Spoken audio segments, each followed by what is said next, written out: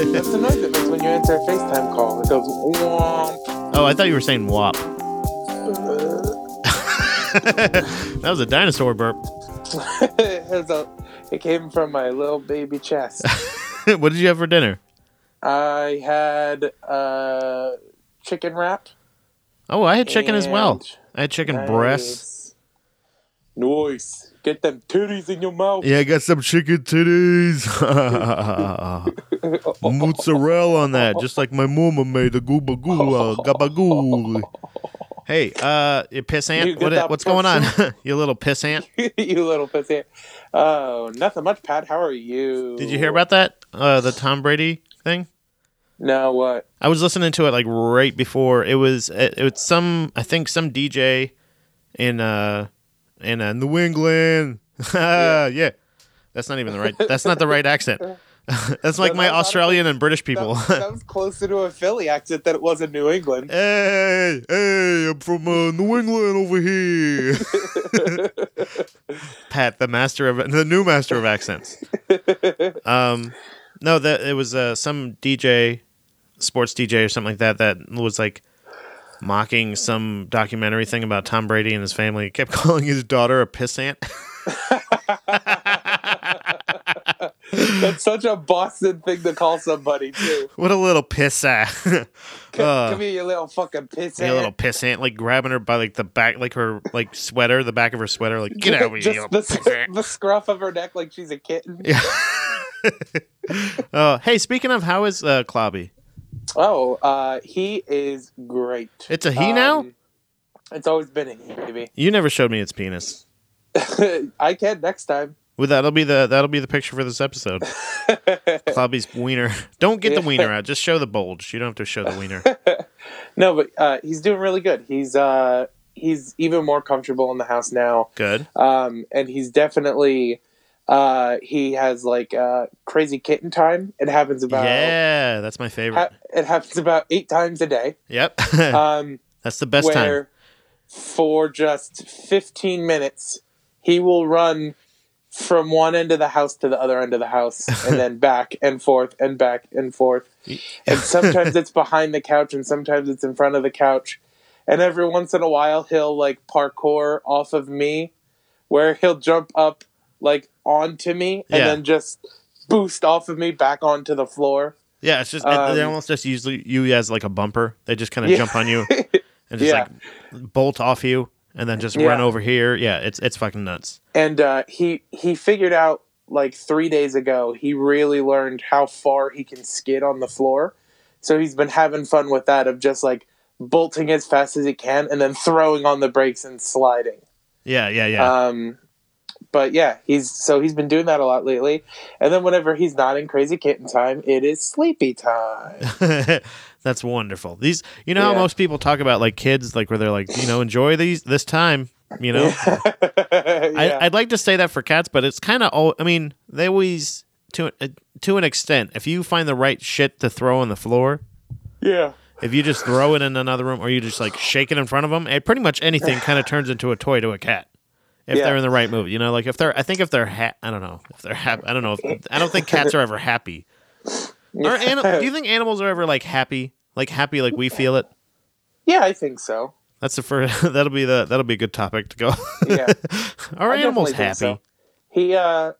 He's also become very food obsessed. Which I absolutely expected based upon his size. Yeah. It's a big boy. He's gigantic for how old he is. Right. So, when Kara and I try to eat, he will jump up with us and just kind of walk between us and just wait till one of us gives in and gives him some food. Jesus. Which in our pushovers. In our defense, we don't give him much. Sometimes it's a small piece of chicken, and we take from the middle, so there's no seasoning on it. Yeah. Or like the other day, I made grilled cheese, and I gave him a little piece of cheese. Yeah, cats love cheese.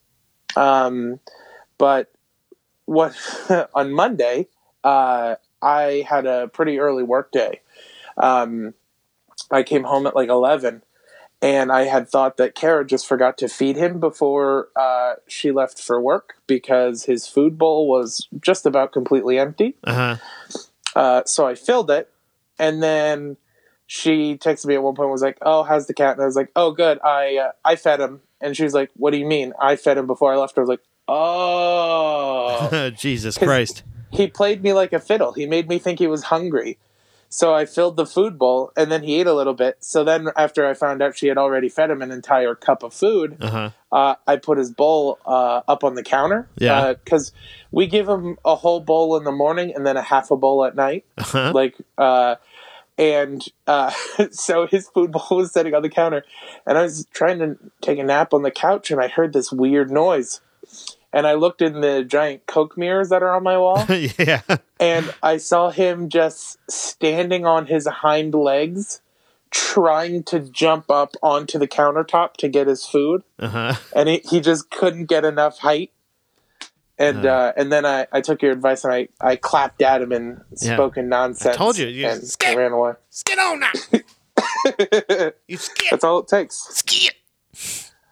SKITTTT. Yeah. Those T's. Those are screeching T's. So he's great. I love him. I love him to death. That's that was yeah. I think it's the only way I can ever, like, you know, people say sometimes, you know, people that are parents, of course, usually say that people that say having pets is like having kids. It's not, except for the fact that it's a shared experience. You know what I mean? Like, you know, no cat has a manual. You don't get a manual with a cat. Except for they totally make manuals for cats and also kids. You know, like, that's no excuse anymore. There's a lot of research on raising children. Yeah, and you can't say, like, you didn't come with a handbook. Like, there's been books for a long time about this shit. Absolutely. So I feel like, but the kind of thing with the pets is they're better than kids. Because you can just literally put a food dish down and just walk away. You know what I mean? Like, yeah. And you just buy the food. Like, they don't. I don't know. It's weird. People get weird about that shit. About, like, you know, what kind of food you feed your cat. Like, we're kind of those people. We're halfway between those people and, like, just regular people. Like, we you know, we don't feed them, like, raw. We don't, like, cook them food. You know, or anything like that. We're not like those weirdos that are like, I buy butcher. Like, you buy better meat for the cat than you do yourself. No, the only time he gets food that is capable to be eaten by a human is when he is especially cute or nice. Oh, Jesus! If he is especially cute or nice, I will give him a little piece of human food. But like, he pulled some shit the other day where I was. So what you're saying is you're using your power to. To influence this cat and to make it feel like inferior to you for it to get... Okay, I see how it is. It's just a reward system, just like parents do for their kids. Do you have paperwork drawn up? Do you have them sign a contract? I keep it posted on the fridge so he can see what his reward system is. See, you walked over the ink and then you walked over this. You signed this, fluffers. What's the cat's name? Apollo, right? Apollo, yep. Apollo Ono. Right? That's what I call him when he slides through the living room like a crazy person. Oh, I'm telling you, these are the golden years. You're gonna miss this when their cat is only doing this 1/3 of the time. Yeah, cat corner. Cat corner, babies. This is the perfect way to start the state. What is it? What I guess the Buddha state of the Union, the Buddha state, the Buddha Union, state of the boys. State of the boys. This is not, you know, this is just basically because we didn't have a regular episode this week. Right. We wanted to record an episode because, I don't know, I mean, we had a really busy weekend, both of us. Yeah, we both had kind of a crazy weekend that got away from us pretty quickly. Yeah. And stop peeking under the door. Go on, get. Go on now, skip. Put him on. Hold on, put him on. I'll talk to him. Hey, all right, hey, Apollo. Skit. All right. What do you say? No, he Scott? Yeah, he's Scott. I told him skit and he's Scott. Skit out of here. Yeah, we just had we had mutually kind of crazy weekends that just kind of got away from us. Well, we And, had like, Philly. We're at the Free House in Philly. We had that meme show. Yeah, That was a lot of fun. was I very totally fun. legitimately won that contest. Yeah, you definitely legitimately won that contest. I mean, the audience said it. I felt kind of shitty for the way I acted afterwards, but because I was like, I don't think they realized I was kidding. But Yeah, you were well. competitive. Yeah, you were competitive at this. I dig it. I'm into it because that's what I want. I was just frustrated because you had your team as a whole was really good. Yeah, right? You had 3 functioning members. You had an unwilling participant. You had one person that wasn't even brainstorming.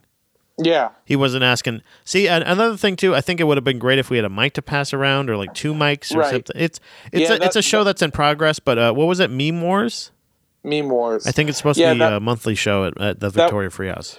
That was my suggestion, is that if we could get like 2 mics hooked up and each team just has a mic. Yeah, basically they put up a picture and then we have to like meme it. We have to like kind of we what is it? We just comment on it. Yeah. Because, like, not to, like, take anything away from you or your team. You guys were super funny. But I do think a big part of why the audience selected you is because the audience was sitting entirely on our side. Right. So, like, but we were all facing the same direction. So our voices were not going towards them. You weren't, like, saying it over your shoulder. You were saying it towards the host and towards us. So we heard it. We laughed. Right. And they laughed, too. But I think they might have just been like, oh, yeah, okay, like... I don't know. It was just an odd thing. It was explained. I felt like it was explained well. You know, it was just not like if we had a PA system or something like that. But it's a show that's in progress. It should be a lot of fun. It was a lot of fun to do anyway. Yeah, but absolutely. And then we did the winery show the next night, which was crazy. Jesus Christ. And I feel bad for you. I feel bad because I wanted to start out to say I'm sorry that I fucking just dipped. But I was like, when we were parking, it was at this winery in, where was the place? Montgomery. And it was like kind of on a hill, but it was just grass and like kind of muddy. Yeah. So when we were parking, my tires kind of like kind of skid a little bit a couple times, and I was like, oh boy, this is gonna be tough to get out. And then, like, while we were in there, and it was packed. That place was fucking packed. Everybody was there for comedy. It blew my fucking mind. I'm still thinking about it days later about just how crazy it was, how packed it was, and how it was honestly the fucking most bonkers, batshit audience I've ever been in front of. Yeah, it was rowdy. It was like, I kept calling it White Lady Def Jam. Because that's exactly you make what them laugh, and then like a white lady with like really short hair and a puffy vest with like Subaru keys just stood up and like fucking would stomp their feet and kind of like turn around and like laugh, and they were loud. I love that's such a perfect summary though. It was absolutely White Lady Def Jam. Yeah, that's maybe that's what you should call the mic now. That'd be fucking great. White Lady Def Jam. That's so good. It's so fucking appropriate. It was a lot of fun. It was a real slobber knocker. It was a kind of like anything goes. I gotta say, I want to give one. I don't know. This is not a free ad, I guess. It's a free ad for Zach Hammond, comedian, on Facebook. He check. Honestly, if you guys ever get a chance to see him perform, he's headlining a lot now. He's featuring a lot. He's traveling. He's getting some work out there. So if you see him anywhere you're listening to this, if you see Zach Hammond performing near you, a little skinny guy, black hair, he fucking handled these white lady. He was like White Lady fucking Martin Lawrence. You know what I mean? Wait, what is that? Big Mama? I don't know what that means. Martin Lawrence. Either way, yeah. He fucking just did I mean, like, I couldn't believe it. I like near the end of it, I got so disjointed because I feel like everybody started like, it just was so loud in there. I feel like I kept saying to Dominique, I feel like if we could turn the lights down, if like you had just a spotlight, because I feel like that's if people are seeing each other, I feel like they're more likely to talk. I don't know what it is. Like it felt so No, like yeah. After the show had ended, that was something I talked to Tina, the lady in charge, about for next time. I Right. told her that if we have it again, I can bring spotlights, but we should turn down the house lights, at least dim them, right. because it will discourage people from like socializing during the show. Right. Which honestly, what I was realizing is when I would. It's just the way the room is built. It wasn't bad. I never felt like I had to say something. Like Right. I knew And- I could have, but it wouldn't have made sense because it was like, no, just let them settle a little bit, and they would settle a little bit, and I could get another joke or two off, and then Yeah, have right. to react to a couple people that are saying stuff in the audience. You know what I mean? Like it was just that Right. environment. Yeah, absolutely. And it was also too like the layout, the way the building is just built. What I was realizing both when I was on stage and when other people were on stage is up front it sounds so loud. Yeah, Like yeah, you yeah, can yeah. hear people really well. And it goes around that corner too, because there was people around the yeah. corner, but they were so loud. They were all drunk. They're all like drinking fucking wine. They're fucking having a great time. For They're hours. eating. Yeah. Like 30 of those people were there at 5 o'clock. Yeah, and it started not long after that. Like it wasn't like it Started- was super late.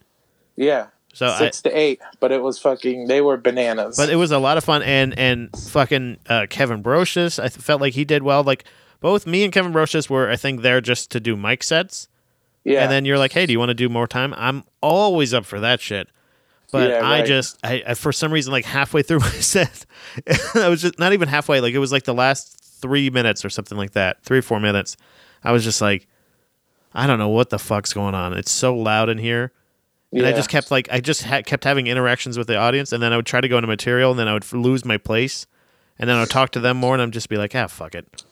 And then Yeah, Zach did 45, and I think he did 20 of material. well, that's what I'm saying. Everything else was crowd if that, work. because it was a lot Yeah. of crowd work. It was a lot of, and that's what I'm saying is Zach Hammond did such a good job of handling that crowd. Bill Russell got him fucking crazy. Yeah, he really Kevin did. Brocious. He brought it down. Kevin Brocious and me, I feel like we just it was a lot of fun, but it was really overwhelming. It was overwhelming. I guess that's the best way to put it. Though I was not ready for White Lady Def Jam. I don't. Nobody is, Pat. But I feel like that kind of made me a little bit, because that's a lot that's what the Improv was like in Tampa. I remember was Yeah. only all the white ladies are replaced with like, young Latin couples. You throw a couple other minorities. It's just a lot of young, drunk, fucking people that are in like Ybor, Tampa. That doesn't make sense to people that aren't from. It's like it's kind of like our like bourbony, streety. Like I don't know. It's weird. It's like our Yeah. downtown scummy kind of part. I don't know. I don't like it. It's for drunks. Now I'm just judging. But Yeah, absolutely. it was a lot of fun. But I remember thinking, and when we were standing in there, it was somebody like I overheard somebody saying, "Oh, somebody's stuck in the mud," and they're going out to the parking lot, and I was just like, "Oh man!" And then I'm just like looking at it was funny because that's I think the first thing that made me that distracted me on stage was I was like, these people are fucking wasted, and most of these people at least had to have tried. Like, everybody Yeah. is fucking red-faced drunk.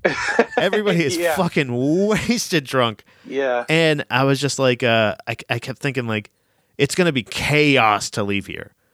I will say most of the people who were there should not have driven home. Oh yeah, it was terrifying.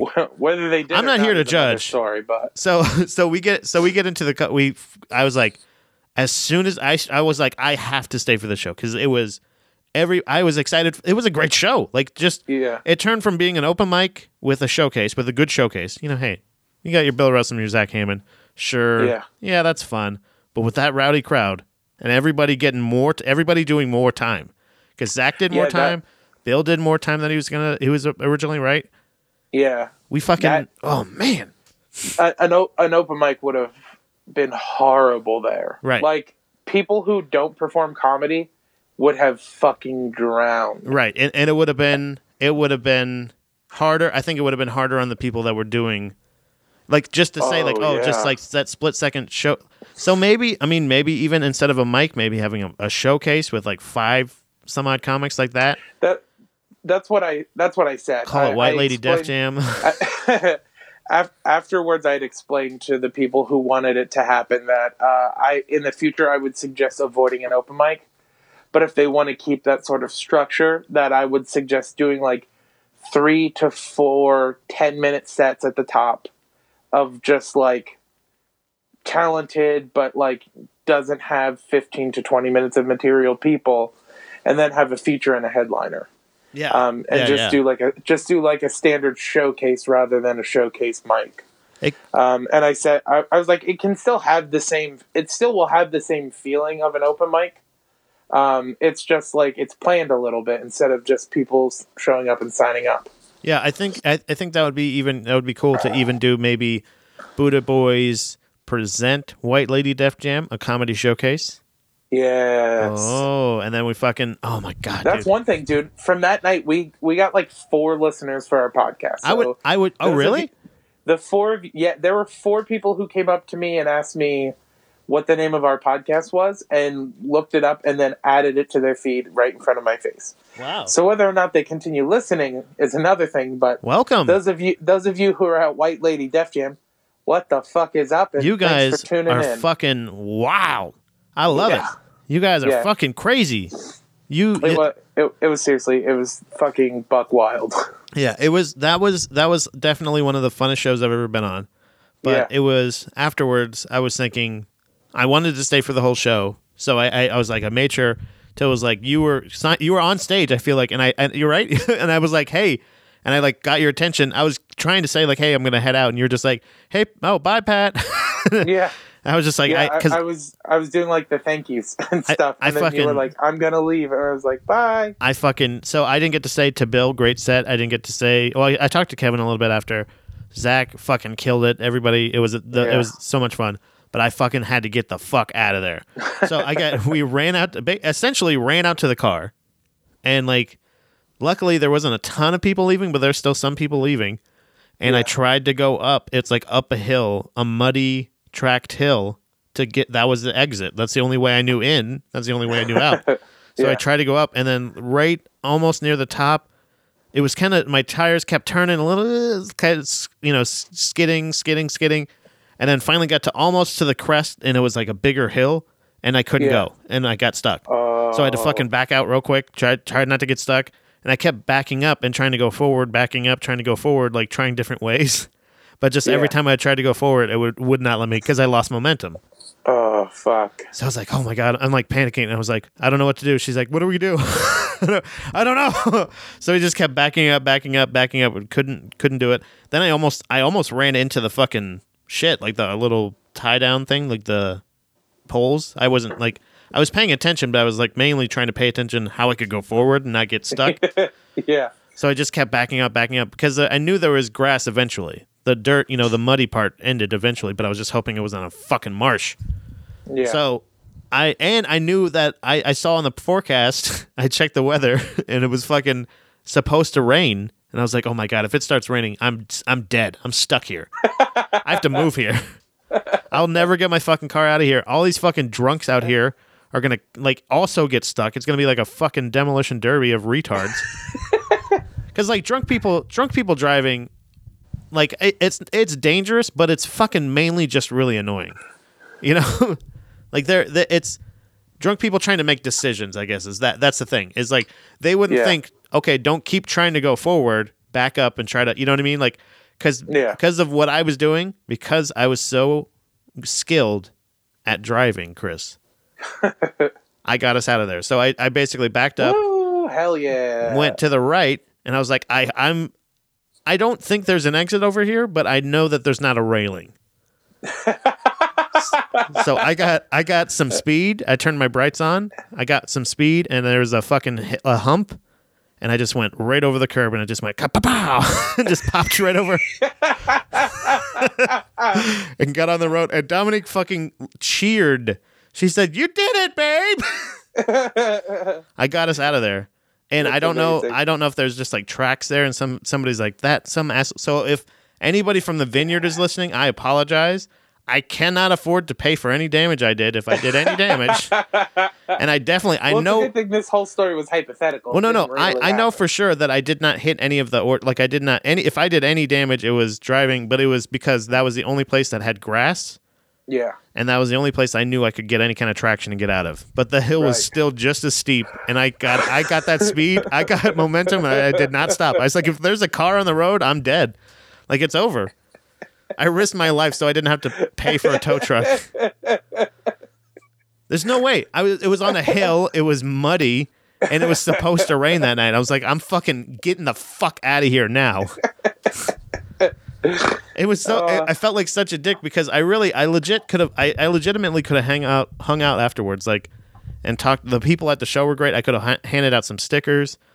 You know, I wanted to talk to everybody about their set. There was another show happening right down the road, but I was like, I can't stay here and risk these fucking these people tearing up this hill and me be stuck here for the rest of my life, Chris. There was no way until next payday. I don't know how. Like, what do you do? Like, whose responsibility is that? They don't have to. You know what I mean? Yeah, right. They didn't tell you to park there. Right. Well, it does say parking for that, but you know.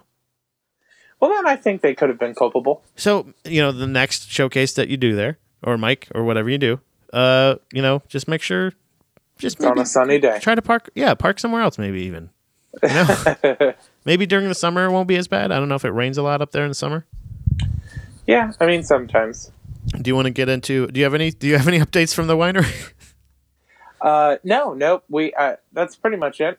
Just like I said, I was surprised, but it was dope that a handful of people came up to me and wanted to talk about the podcast afterwards. I thought that was really cool. That's really cool. So whoever you are, hey, please be just remember to check us out on the Buddha Babies group on Facebook. Yep. Go to the Buddha Boys pod at Buddha Boys Pod, I believe, on Facebook. That's our page, and there's a Buddha Babies group. That's where all that. Our lovely listeners, anybody that listens to the podcast, any contributors, any past guests, anybody, they're all babies. We're all babies.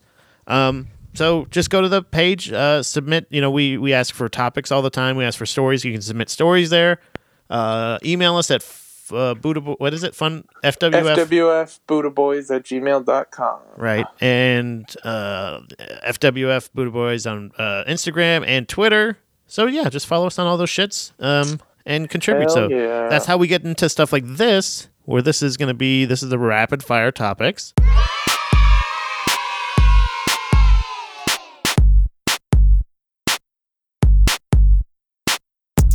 Rapid fire. Rapid fire,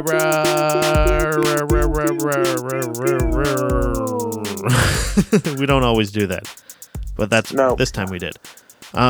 That's just for you. This is where we do topics. You know, our listeners. This is since we know that we do have recent listeners. Hopefully, we want to just let them know that this is, you know, topics that you guys send in. We talk about them here. You know, if you want a story done, send us a link to the story. We read the article.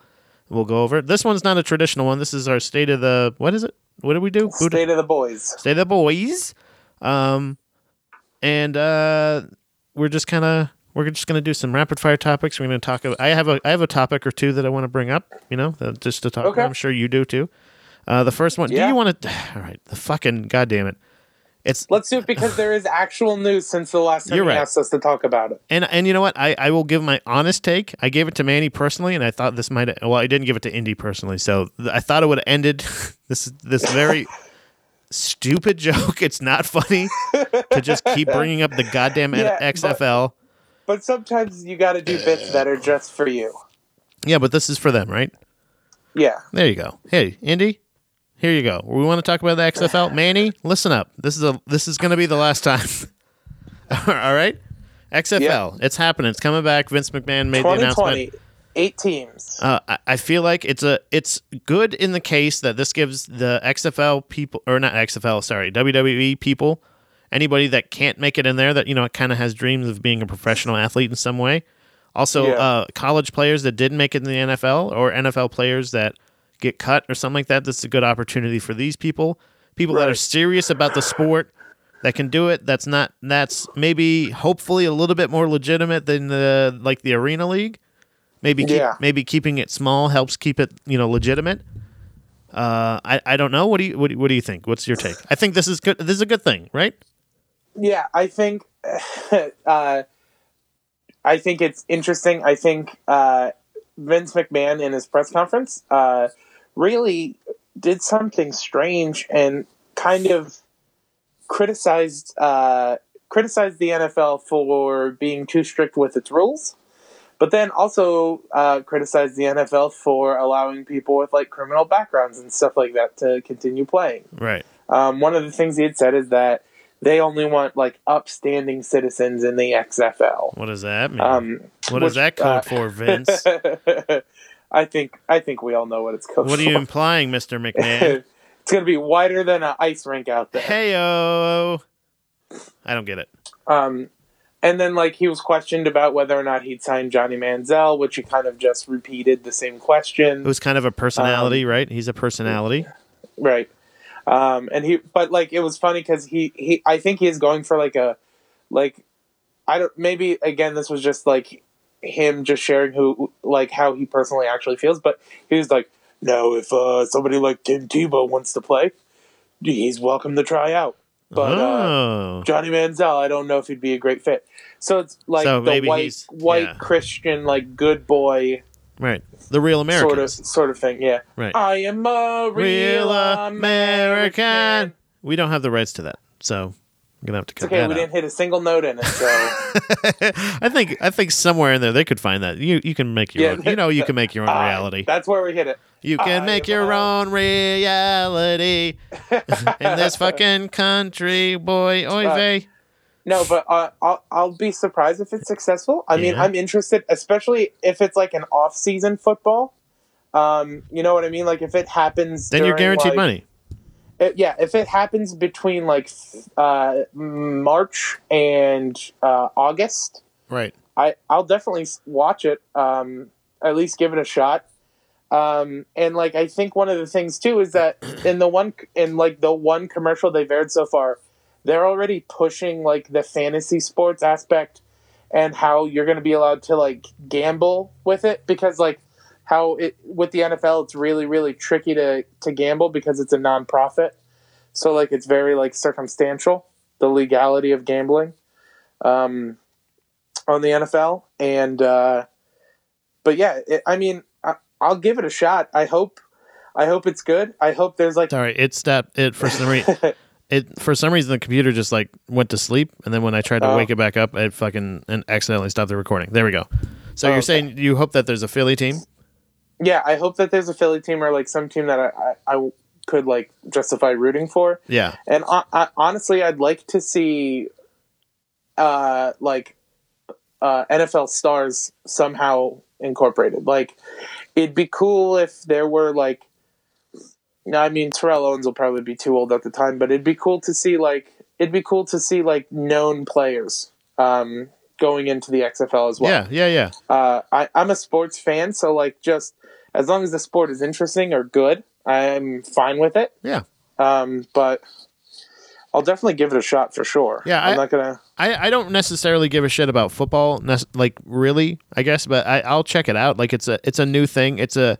If it's supposed to be different, if it's not supposed to be like, obviously they can't just go like, we want to be just like the NFL. They can't just say that.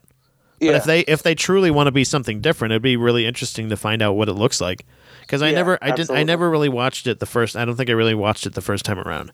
So I just it's not that it's not a real story. I just don't give a shit. I really don't give a shit. And right. But now that there's news about it, there you go. You guys happy? There. We just spent like fucking 80 minutes. I accidentally stopped recording, but that was okay because nobody gives a shit. Except for Indy and Mandy. All right. Next up, we got a question from old Jerry Hazynuts. Which NHL players / coaches would eat a Tide Pod? Tide Pod.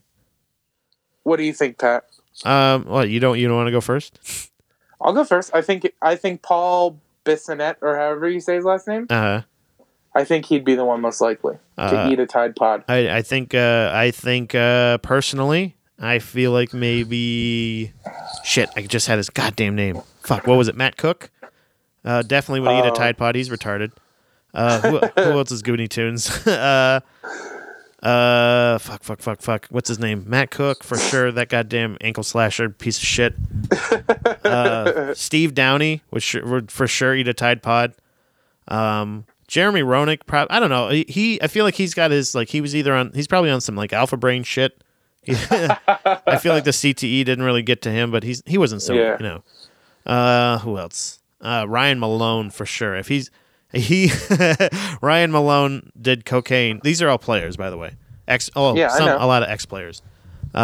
He got popped, I think, a couple times, allegedly for cocaine, allegedly on his body, like on his he had possession of cocaine, allegedly. And amongst, I don't think it was alleged. What else? Coaches, John Tortorella, I think would do it just out of spite. I think he'd just be like, "It's fucking nothing. You guys are pussies," and just do it, and just be like, if he died, like he'd be like, "See, I told you." Like, like somehow he would just like try to get that as.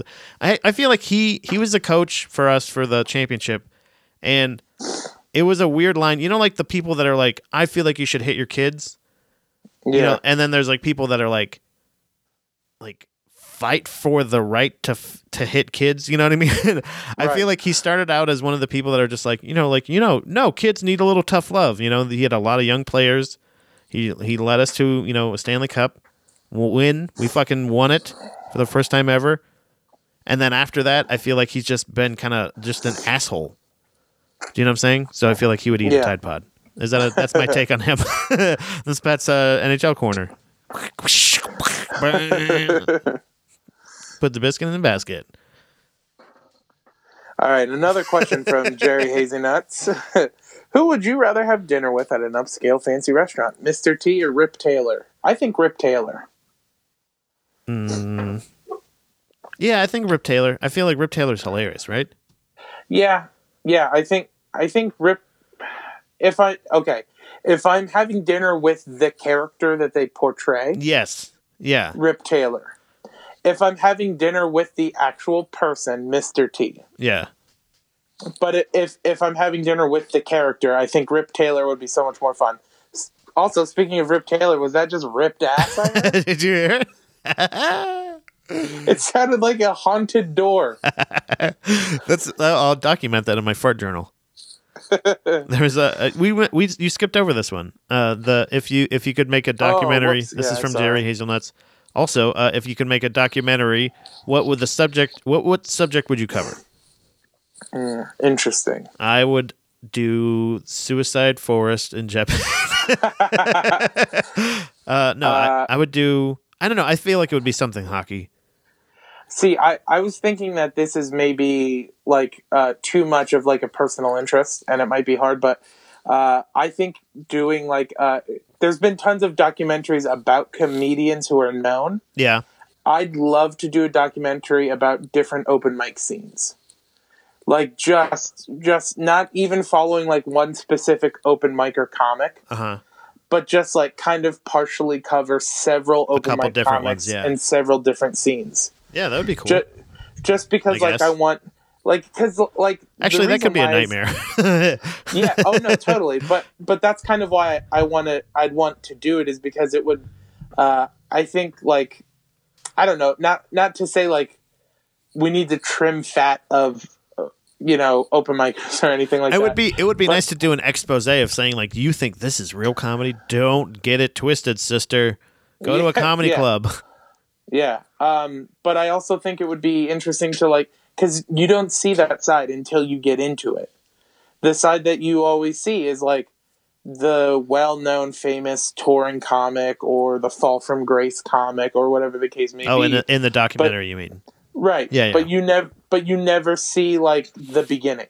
Yeah. You hear people talk about how great they were at the beginning. And think of how awesome it would be if that person ended up getting famous too. And like you kind of called it and you're like, see, I told you this guy's amazing. Or lady. But I just think it would be really, really cool to do like not even like a documentary as a whole, but like a docu-series, where like, you just like, it's 8 episodes and you go to 8 different comedy scenes, like 8 different cities. It would be cool to do comedy towns, yeah, like almost like a Real Housewives, but not like the thing, honestly, my least favorite thing about like reality TV, I think, is everybody's favorite is just like the drama and shit like that. Yeah, no, I don't mind just following people's lives, day to day shit. That's pretty right. That's all right. I would seriously just want it to be like Pittsburgh, Atlanta, New York, Philadelphia, Portland, Los Angeles, and like Austin, Tampa, maybe Minnesota. Oh, Minnesota. What about Atlanta? Did you say Atlanta? I said Atlanta. Okay. What about Missouri? No, that's St. Louis. You said Portland. You said Portland, right? I said Portland. Yeah. My Nashville, I hear, is good. My criteria I was thinking about is if this city has a comedy festival. I see. If the city has a comedy festival, then that's one of the cities that's included in this Hoboken series. Baltimore. Yeah, right. Like Baltimore's not bad. I just genuinely, I think it would be so neat to see because, like I said, you never hear like of the people who are like working a job and doing stand-up comedy. It's like the people, and that's one thing I'm realizing too, is like, maybe that's what's holding me back in comedy is the fact that I have a job because every like comedian that I like, their story is like, I just gave up everything and was kind of homeless for a while and just did stand-up comedy. Yeah. And I just don't have the confidence in myself to be homeless for a while. Well, it's not. I don't think I'm likable enough. It's not like you have to be. I feel like it helps more because you're in a relationship with another person.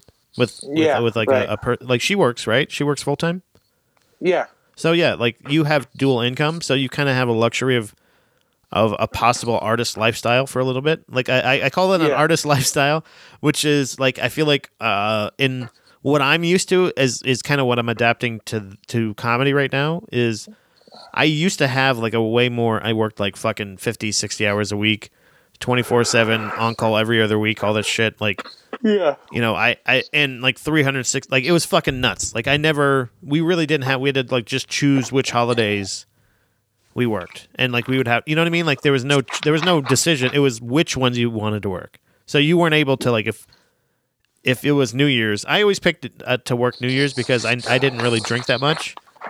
But right. Like, can you imagine if you loved to hang out and drink and go to bars and shit like that, and you had to work on fucking New Year's? It was like we're not cops or anything.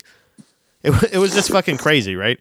Yeah. But I learned a lot from that job. Learned how much I could fucking actually take before I finally was like enough, and how much it did affect my comedy career because.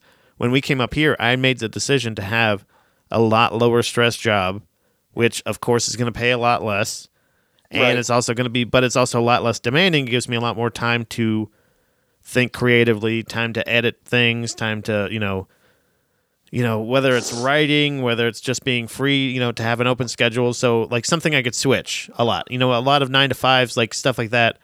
You don't have the choice to like, hey, can you cover my shift or whatever? You know what I mean? Yeah. Like, but if you have a job in the service industry, a lot of times you can just be like, well, I just, get somebody to fucking cover it. I can get somebody to cover my shift or I can do this and usually if I explain, hey, I have a show or I got a show in New York, I got a show in Philly or something like that, they'll go like, oh my God, that's so cool. Yeah, let me see if I'll make some calls. You know what I mean? Like people like that, when you have like that kind of job, a lot less, I feel like it does help, but it is a lot less money. But what we kind of did was we learned a lot about like the fact that like how little we actually needed. You know what I mean? We got rid of a lot of cable. I think this is a lot of stuff that you already have though. You don't have, I don't think you pay for cable, right? You don't have like regular cable, do you? No, I just pay for internet. And then you have, probably you pay for 1 or 2 streaming services, probably have, passwords from other people's on a couple other things. You probably got a pretty small nut. What are you paying for? What do you You just have to learn to be, I guess, what it came down to was like I just stopped buying like things that weren't practical in a way. Yeah. I used to buy like a lot of t-shirts online, like a lot of frivolous kind of things. when I was in Florida and shit like that. Yeah. And we would go out all the time. We had like fucking season tickets. It wasn't frivolous, I guess. We were just enjoying all that shit. But then Right. when we came up here, I was like, I want to, like, there's a reason we came up here. So, I don't know. You grew up here, so it's harder. You know what I mean? Like, you are already in the area where, you know, I made a big decision to come here from Florida. Yeah. And then when we got here, it was like, holy shit, like, we did it, so what next? You know what I mean? Like, we were here for like I think like a month or so before I was like, oh yeah, like I should start looking up to see what open mics are here and what, you know, all this shit. Like, and Yeah. it's fun. It's been, I think we're coming up on 3 years. And Damn. no, yeah, February. Yeah, February, I think 17th. It was like right after Valentine's Day. That's awesome. Yeah. So, I mean, like, it's really cool. So, I feel like it would probably benefit you in a way, like, you don't have to, like, work at, like, Hardee's or some shit. It's not like you can just get, like, more of a part-time. I don't know. I was thinking, like, oh, maybe I'll fucking drive for Uber. Then I was like, nah. I don't want to, you know, nah. Yeah, I've considered it too, but in this area, it would not be. Yeah, you would have to you would have to drive fucking 3 or 4 hours to find a place to be like, because that's the thing is like if I have to drive around here, I mean, I can go to like the airport, but I mean, really, what am I going to do? You know, fight with a bunch of other Uber drivers or fucking, I don't know. What the fuck are we talking about? If you could make a documentary about anything, that's what I would make a documentary about. See, that's the life. That's the life you're talking about right there. That's your documentary. That's the documentary you make, Chris. How about this? You do, right? Get this. Start a GoFundMe. This is the whole theme now of this episode. Is you start a GoFundMe. Okay. Because you're going to quit your job. You're going to start a documentary about you believing in yourself. Right? And then this is exactly what you do. Then you just think of bits, but basically instead of them being bits is you doing a show where instead of you're doing a show where like they've arranged for you to work at Hardee's, you just secretly document yourself working at Hardee's. And then get fired from Hardee's. And then go to another thing and then work at another place and secretly document yourself there. You don't have to put the logo up, right? You don't have to say the name. But if you get enough good footage of people and you blur enough faces out, you have a hit on your hands. That sounds pretty great, honestly. Do it through Patreon, right? Yeah. Do it through Patreon instead of fucking YouTube, like those goddamn scoundrels that don't know how to fucking follow the goddamn rules. Right? You do your own thing, and that's exactly what you do. So you also have the support of people, hopefully. I would believe I'd fucking I'm going to donate right now. I'm going to donate $10 I'll give you on Friday. Just wait till payday. I'll Venmo it right over to your fucking ass. Okay. So quit your job and start a vagrant lifestyle. Artist lifestyle. You can call it vagrant, you call it lifestyle, but my wife does a lot more work than me. But also, that's helping her in her career. So it's like fucking win-win-win, right? She's a hardworking broad. Dominique. Props. Big ups to my wife. Yeah, big ups to Dom. She's the reason I can have this shitty lifestyle that the shitty like the artist lifestyle of me going like self-doubt for half the day, then try to do something creative for another half the day, edit, do another thing, write some jokes. You know, it's one of those things that I realized, actually a good friend of mine, Elliot, he had for a long time, he would kind of couch surf. He was our own Pete Holmes back in Florida.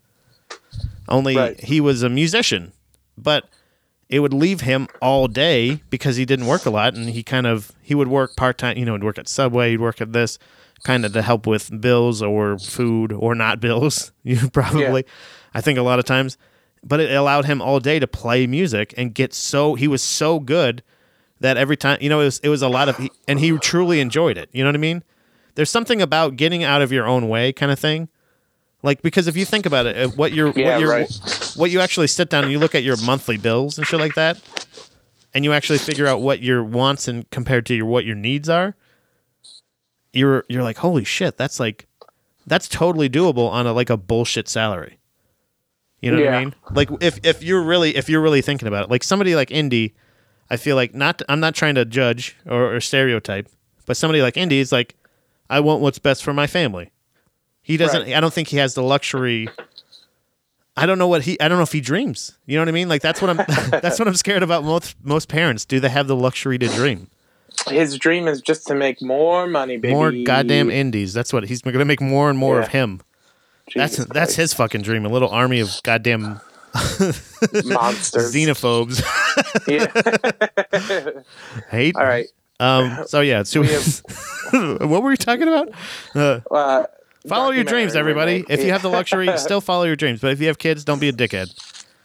All right. Our last question here. What topic comes from Jonathan Miles. Jonathan Miles, past and possible future guest.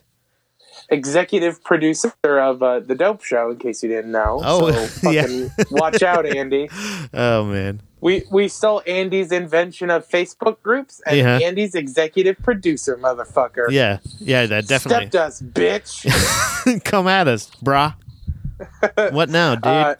Jonathan Miles wants to know our thoughts on Valentine's Day. I don't know. I this sounds like the usual current male comic. I feel like maybe this kind of like what? It's a corporate scam. Yeah, but it is. You know what really it is. No, it's not true. That's What do you mean? Not true. Valentine's Day became a holiday about love in the 14th century. So unless Hallmark was around in the 14th century, I don't think they created Valentine's Day. Yeah, but it was Haule, and they put a little squiggly. Yeah. Hallmark. No, but just like it makes sense that it's a romantic holiday because it's about Saint Valentine, who was martyred because he was murdered for. Oh, you're getting me hot. For marrying people. Oh. At a time where the emperor had banned marriage. I hear the emperor has no clothes on. No, he has new clothes on. Oh, but it's not. But it's actually no. Spoiler alert: it's none. He's naked. Did I just say naked? Naked. Oh, baby! You know what? Buck naked. Do you want to know why I'm late? By the way, I was late recording because I cooked myself up naked. I cooked up me some of that past special potato. I tell you what, I cut the potato up. I put the Parmesan cheese and a couple of herbs and spices on there, and it got stuck to the tinfoil. So I had to fucking fight with it forever. So it wasn't cooking right. It wasn't like the heat wasn't going on there right, and there's too much oil on the jambalaya. Baby, and I didn't burn the potato, but I made them just about damn near perfect. So if you want some of Pat's special recipe potatoes, you come at me, bruh. Oh, hell yeah. No, but I agree that Valentine's Day is kind of dumb, but it's not because of like, oh, it's a corporate holiday. I think it's dumb because I love, this is not me trying to be like sweet or kind, but like I love Kara the same amount every single day. Right. It doesn't. That's matter what I was saying. Yeah. It doesn't matter that it's Valentine's Day, and that's also like why I'm against marriage. Like getting married is not going to make me love her more. Uh-huh. So it's like fucking stupid. It's fucking dumb. You mean to tell me a broad's gonna come up in here and take my last name? Okay, I'm gonna tell you something right now. And I'm not the guy who is married that's defending marriage. I really, honestly, I don't give a shit what people's thoughts are on it. Right. But my personal, because I do believe that what you're saying is that like you don't need to do that. You don't need to do whatever. But to me, it's like there's something about declaring something. There's something about there like. Maybe it is like some kind of weird lizard brain thing in your head. There's something about going in front of other people and making like it's like you saying like when you're a comic, every time we go up there, we make a declaration. This is how I think. This is what I think is funny. This is how I think these things are made funny. And so when you're in love, you feel so passionately about it. You go up and you say to just all of your friends and family, all your close. It's supposed to be your closest friends and family. Yeah. You know what I mean? And you go up there and you declare your love Yeah, but I'll fucking do that shit now, pussy. That's what I'm saying. It's all it is just the ceremony. That's what it is. I agree with like the laws and the things and all that, but for the most part, the actual wedding, like our thing, not to toot our own horn, but fucking here it comes, boop boop. We had the best wedding of all time. Nobody can beat our wedding. Not to sound Trumpish, but people say it was the best wedding they've ever been to. Yeah. So it's your the best. Hands are huge. And I have got huge hands. We got an incredible wedding. Everybody says this is the best wedding they've ever seen. And you're 6'3", 239. I'm going to show you. Yeah, that's exactly. Yeah, that's me. That's weird that we have that in common. Me and the president are both 6'3", 230. But there's something about like it was so much fun to say like, and it was like it's just pure joy. Like the wedding of it, I totally get. The like stressing about it is the part that I think is ridiculous. Like the bridezillas and it has to be perfect. And like we had shit fuck up. But we had good food. We had all of our friends and family there. Like, you had better pizza. You had better ingredients. We had better. Papa John's. And we're planning. We're thinking about actually doing for our 10-year anniversary, trying to like not recreate it, but throw another. Because there's something about I think just throwing a big party. It's your first big accomplishment as a couple. Like you can move, you can, get a pet, you can do stuff like that. But I feel like planning a wedding was such a weird and new thing. You had to plan for every single part of it. And if you can do that as a couple with as little fighting as possible, I feel like that's just only. It's like counseling. It was like working towards like that point where you're like Andy, I think, is going through it with this lady right now. They're planning a wedding. I don't know if they're getting married this August or next August. I think it's in August sometimes. But they're you know what I mean? Like it's one of those things that you think about a venue, you think about this. Do you want music? Can you do music? Like all this different shit. Like we knew we didn't want it to be religious, but like it was something about planning that huge thing and like coordinating everybody in one room. Yeah. There's something about that. It's like an accomplishment. And then at the party, everybody's there like, you guys did a great job. And everybody just, it's just a big love fest. It's great. It's one of those things but see, it's also keeping the drama out. So if you have a lot of drama in your family, you know what I mean? Yeah. It's about not inviting those people or making sure, those people, keep an eye on these people. But I feel like there's something about it.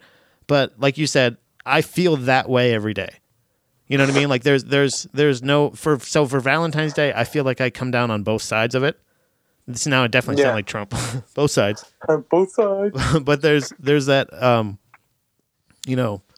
there's something about going out on the day of love, even if it was corporate, you know what I mean? Like even if it was just a made up holiday, like Flag Day. You know what I mean? Like it's still like, well, we've all agreed that this is that day, where we all just love each other and we all express our love on this day. Right. So, yeah it's kind of like when people have I feel bad for people that have their, birthday or something like that on Christmas. It's like, I feel like it takes something away. You know what I mean? Yeah. You definitely get less presents. Some of the magic. Yeah. Yeah. Did I just bring the room down? Both rooms down? No, not at all. All right, so that's it for the rapid fire. Yeah. Now let's get into let's do straight fucking Buddha Boy's Choice today, Pat. Buddha Boy's Choice. Buddha Boy's Choice. Buddha Boy's Choice. Buddha Boy's Choice. Buddha Boy's Choice. Buddha Boy's Choice. Buddha Boy's Choice. Buddha Boy's Choice. Buddha Boy's Choice. Buddha Boy's Choice. Buddha Boy's Choice. Buddha Boy's Choice. Buddha Boy's Choice. Buddha Boy's Choice. Buddha Boy's Choice. Buddha Boy's Choice. Buddha Boy's Choice for sure. What do you want to talk about, my dude, for the state of the boy? I found out the answer to free speech. Ooh, you don't say. Yeah, I was watching, it was an episode, hold on. It was an episode of, God damn it, Hate Thy Neighbor on Viceland, free ad. It's a comedian, Jamili, fuck, I can't remember his last name, but he basically goes around, bless you. It goes around and like visits basically different kind of like hate groups and extremists of different kinds. Both mainly a lot of Klansmen, a lot of all that kind of shit. Famous haters. Famous haters, right? And just kind of, I don't know, and just talks to them. Just kind of like gives them. It never feels like, the best thing about it is like, not that I feel like any racist or any kind of bigot or anything like that should be like protected in any way. And this is what got me into the free speech thing, is the fact that there's I don't think that they should be like they shouldn't go out of their way to make them look better or less bad than they are. Right. They just literally just give them they say, okay, so if this happens, what would you do? How do you feel about these people? They just say, it's not like they're not backing them into a corner. They're willing to talk about it. You know what I mean? They're not hiding their face. It's all, so it's the perfect show because he does get the last word, because at the end of it, he kind of summarizes in a comic. He's doing like a stand-up set. He's doing basically where he's kind of doing a commentary of the episode. They're not playing it, you know what I'm saying? Like, he's doing it in front of a live audience, but then they're cutting to the clips that they have. Right. It's a really, have you seen the show? Am I over-explaining it? No, I haven't, but I really need to watch it. Is it on YouTube or? Actually, the first episode of the season that the episode that I'm talking about is on their YouTube right now for free. It's like 43 minutes long. Great episode. He talks to these people that are not Westboro Baptist people, but they are that type. They're saying, faggots, go home, blah, blah, blah. There's somebody based out of New Orleans. You know what I mean? They have the signs. So it's more like, fuck you, need to. Oh, fuck you, faggot, get out of here. Get out of my gumbo. You don't come in my backyard now. Get on, skip. That's what they're saying. Go on, faggots, get on, skip. But they're horrible people. Your grandma ain't gonna give you no gumbo. You get no grandma jambalaya. You get or grandpa jambalaya. Goddamn, get on out of here. You gonna get that dick out of your mouth and get your ass take out your of my dildo home. And get out of here. But they're people that are just irrationally and they keep saying like, oh, you don't have, I don't have, these people are trying to limit my free speech and all this shit. And I'm like, okay, yeah. All right. Yeah, you're right. Okay, they're trying to limit your speech for sure. But let's find out, is this free speech? Because we know it's hateful sounding. We know saying that all faggots are going to go to hell and you're an abomination. And all faggots must die. You deserve to die. I can't wait to see you die. And blah blah blah. And like I hope you're gonna get AIDS and syphilis and like they're like awful people. Just saying. Yeah, clearly. And this is my old term that I came up with from before from the protest. They're provokers. They're terrible people. They're people that just want to say the worst terrible things to people to their face and get away with it under the guise of free speech. Now this is why I say the guise of free speech. Is because I want to make this very clear. I am absolutely a supporter of free speech. I do not believe people's speech should be limited, and I think this goes into exactly what you say a lot of times. You can say whatever you want, but the circumstance, the repercussions are going to be of whatever that person decides morally. Yeah. In your case, because that's the thing is if you want to call, saying F words or C words or D words or N words or whatever they are and say like, well, that's free speech. Welcome. He literally said that. The guy in the episode, spoiler alert, at one point said, why can't I say, like, they can say nigger, why can't I? And it's like, because why do you want to? And this is how I got to that point. When they're showing the footage of them walking through the streets of like Bourbon Street, in this gay festival, this gay pride parade or whatever the fuck it was like gay day. It was specifically that theme. They're marching through the streets and they're just like saying with a bullhorn, this humongous like megaphone fucking just screaming at these people. Provoking, being hateful in, like where you're not accepted. Okay. I understand you call it preaching, but whatever it is, who's to decide? Freedom of religion, freedom, free speech, whatever you want to call it. But everybody there was screaming at you to stop. Yeah. Now, here's my new rule on free speech.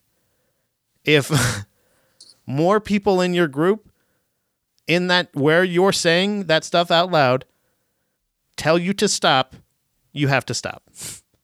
Yeah, I think that's a great... We go on a majority rule vote. We literally, if we're not going to do it for presidency, we need to do it on these topics, because there's no way that we're going to get defined lines here until we start actively as a people voting on this shit personally. Yeah. So if we can all agree, because there was only like 7 or 8 people in the group. And by the way, one of the guys was this little skinny, scrawny Indian guy. And he was the most adorable, hateful person in the world. You have to watch the episode. You'll see when you watch it. He goes on. He's much better at riffing about it. Very funny. But I feel like there was like 7 or 8 of them, and there was like 8 or there was 9. I feel like at one point there's almost the same. They just showed 8 different people screaming in their face or just saying to their face, "You need to stop. This is terrible. Please stop. No more. Please stop. Please leave here. Please that." I think if you get to that many people, they outnumber you in that area, you have been outvoted. Right. You know what I mean? You got to go. And that's how it goes. You can have your free, it's one of those things. But also, here's the incentive. You don't have to pull a permit ahead of time. But you do have to follow the rules. Yeah.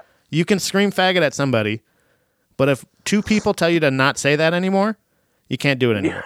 You have to not say it. It does not count for performances, and you cannot. That's the thing, and I know what you're saying. You're saying, "Oh, now all these guys are gonna," because that's the thing is nobody's gonna get booked for just going like, "I'm gonna scream faggot for fucking 45 minutes." You know what I mean? I don't know. I think if Andy Kaufman was still around, he'd give it a shot. Faggot. Thank you very much, faggot.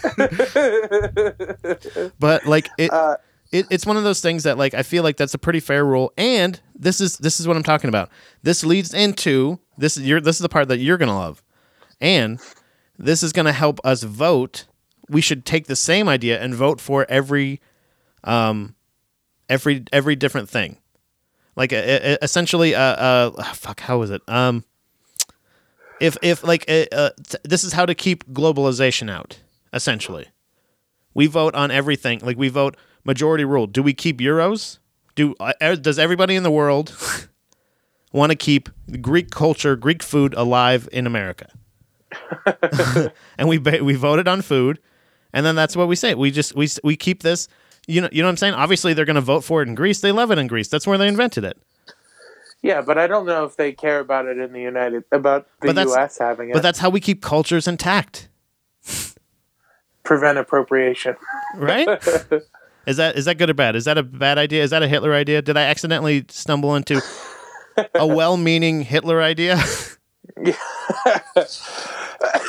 I'm not saying force people to do that. I'm just saying, like, this is a thing. Like, maybe we could vote on every single topic.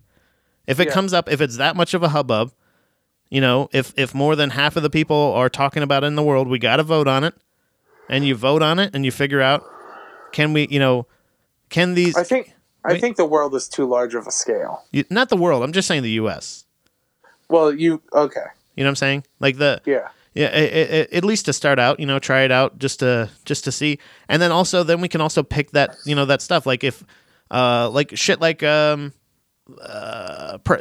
property issues, if you wanna do drugs yourself, like should people be allowed to make the decision to do drugs themselves? That was a thing we were talking about a little bit. That was a thread that I missed on the Buddha Babies group page. That I think you were involved in a little bit about the prescription meds, right? Right. Yeah. It was one of those things of it, the conversation kind of turned. I feel like Zach brought it that way of saying like, you don't have to take the prescription, but also the doctors weren't letting the people know that it was, highly addictive. And we're talking about the opioid epidemic in America. Like I said, too, I think it truly is just a situation where the reason why so many people are addicted to opioids and amphetamines is because I stand by what I said in the post. I think it gives people some semblance of control initially. Like a majority of the people who take crystal meth or other amphetamines, they become addicted because they take it for the first time and get a shitload of stuff done. And then they go, seriously, it's really it. Like they clean it's their always entire well-meaning. house floor to ceiling. Right. And then they go, oh my God, I was more productive than I've ever been in my entire life. And then you start missing that feeling. I need to do this more. Right. I need to do this more. And with opioids, I think it's even crazier because a lot of times, and the reason why a majority of the people who are addicted to opioids and who are dying of heroin overdoses are like middle-class, middle-aged men. Right. And it's because they're primarily the hardworking, quote-unquote, labor class. They're the people who are doing these physically demanding jobs that are causing harm to their body. And in order for them to get back to work, they are prescribed painkillers. But eventually your body gets used to the painkillers. So you have to continue upping the dose and upping the dose and upping the dose. And unfortunately, if they're not a middle class or an upper middle class poor person, and they're just like a dude who makes $8 an hour working construction, working the artist lifestyle. Yeah. No, like not even working the artist lifestyle, but like a lot, like because a lot of the people are like manual labor dudes.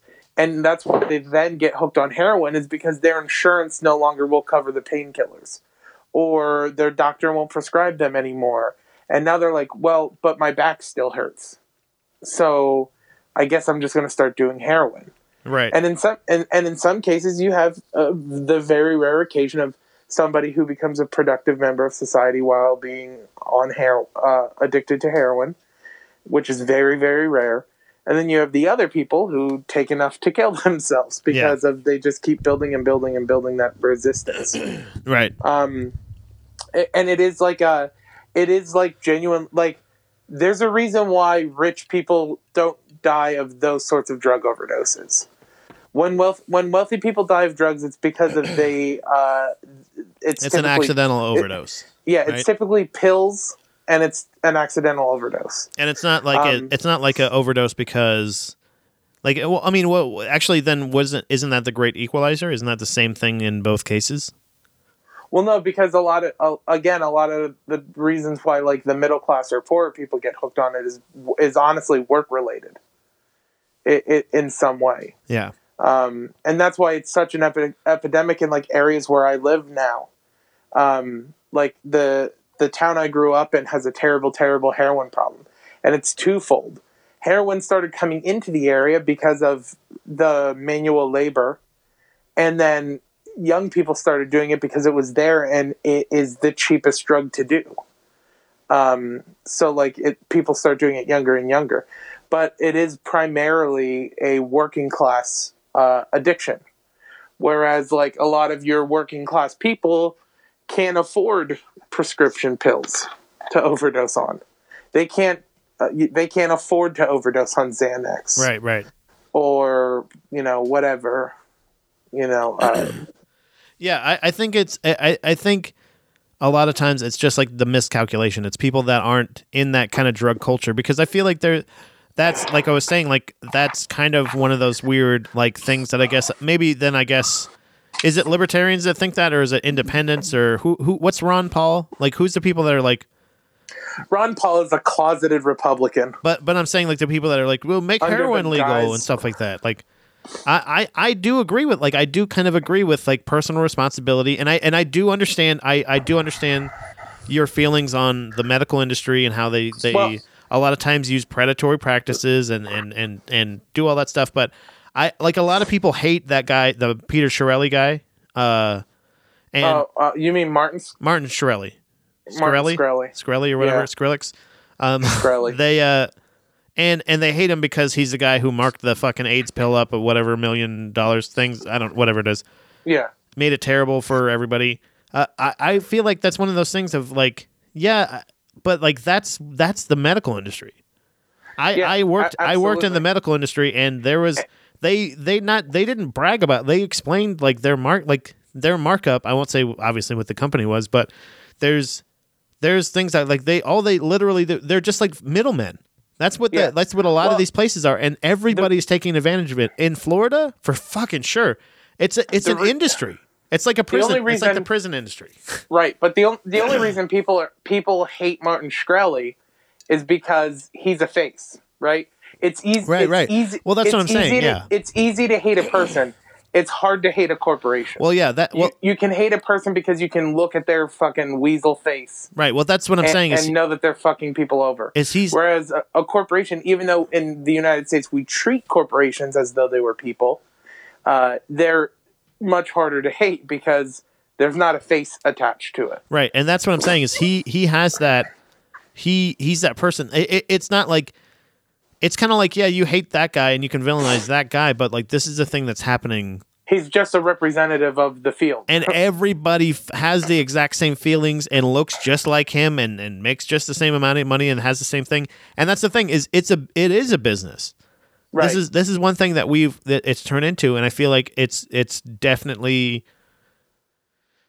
it's predatory, but it's also like it's opportunistic. Like if you're you know what I mean? It's a result of capitalism. Yeah, and it's one of those things you can do. And unfortunately, if you have the invention, if you have the formula, you dictate the price of whatever your thing. You know what I mean? Like it's one of those moral things that like you almost want to feel like karmically, like yeah, they'll get theirs, but you're like yeah, they don't. They never get. Yeah, no, they just. And that's what I'm saying. It's like just don't get AIDS. if you could take anything away from the state of the boys here, it's don't get AIDS, babies. Yeah, that'll be our new our new sign off.